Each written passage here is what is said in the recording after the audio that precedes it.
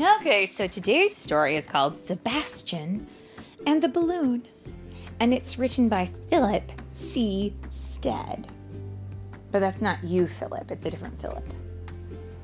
And it's read today by Mommy and Philip, right? Yeah. So, here we go. Sebastian and the Balloon. Sebastian sat high on his roof, something he was never supposed to do.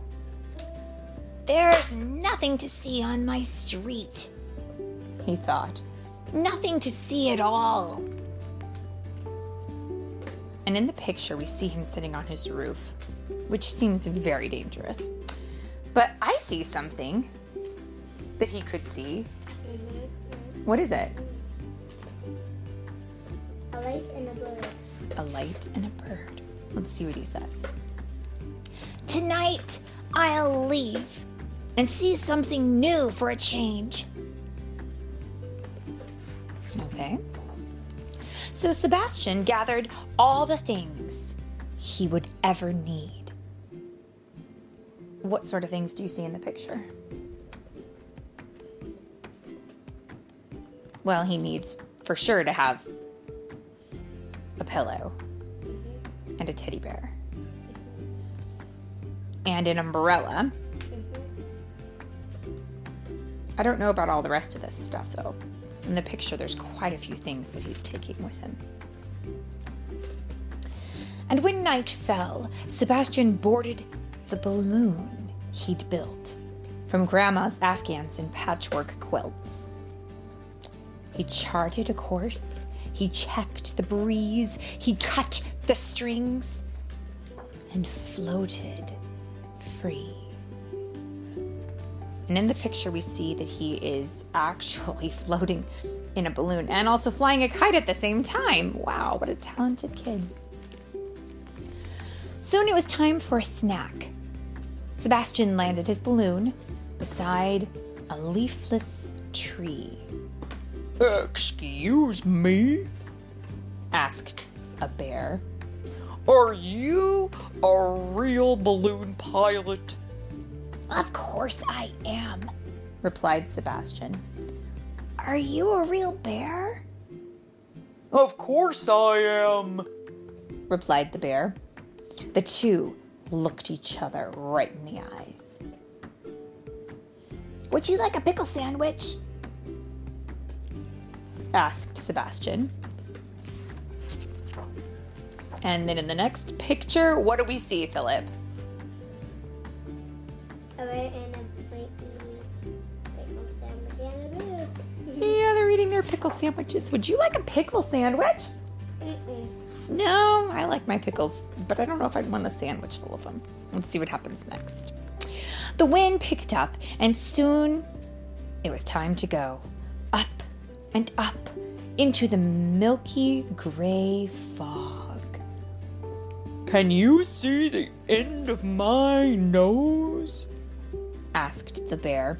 But before Sebastian could answer, there came a loud pop! And they fell down, down, down out of the fog and onto the roof of a ramshackle house. Do you know what ramshackle means? It's another way of saying that it's been put together using very unusual materials. Kind of not put together well either. "I'm sorry," said a very tall bird. "It was my fault." It's okay. Said Sebastian. Would you like a pickle sandwich? Are they still eating pickle sandwiches? I don't know. Oh my goodness, now look at this. 3 sisters called out. What are you doing up there, up on the roof of our house? Our balloon has sprung a leak, answered Sebastian. Oh dear, said the sisters. If only we could find our knitting needles.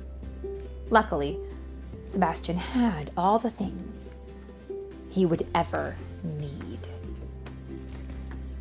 So the sisters could start their mending. He must have had knitting needles in his pile of things. You must be having so much fun, they said, making loops and tying careful knots of yarn. It's been so long since we've traveled. When we were very young, we'd pack strawberry sandwiches and climb up over the mountain.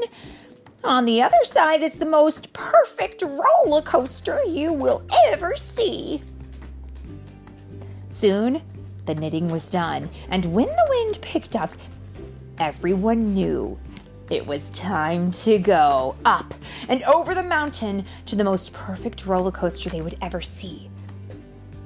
But the paint had chipped and faded. And we should tell our listeners who can't see the pictures that those three sisters, were they old women or were they young women? Old. They were old women. So I think it's been a long time since they've been over the mountain to see this roller coaster.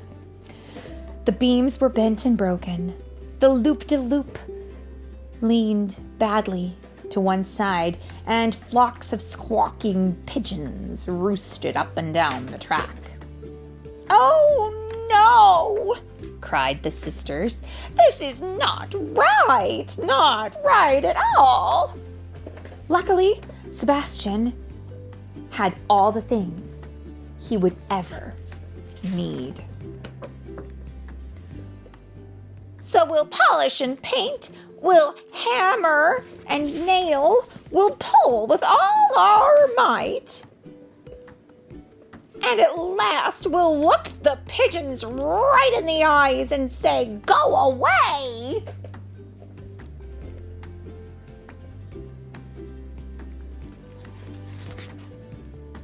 And the pigeons flew off all the way to the leafless tree. And the tree was glad to have company. Good work, said the sisters. Well done, said the very tall bird. Amazing, said the real bear.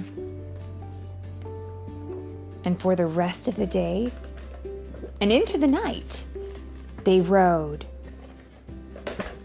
and rode until the wind picked up and it was time to go. And I guess we can only use our imagination to guess where they are going next. But that is, I think, the end of the story. That is the end of the story. Yeah, that's the end of the story. The end. The end.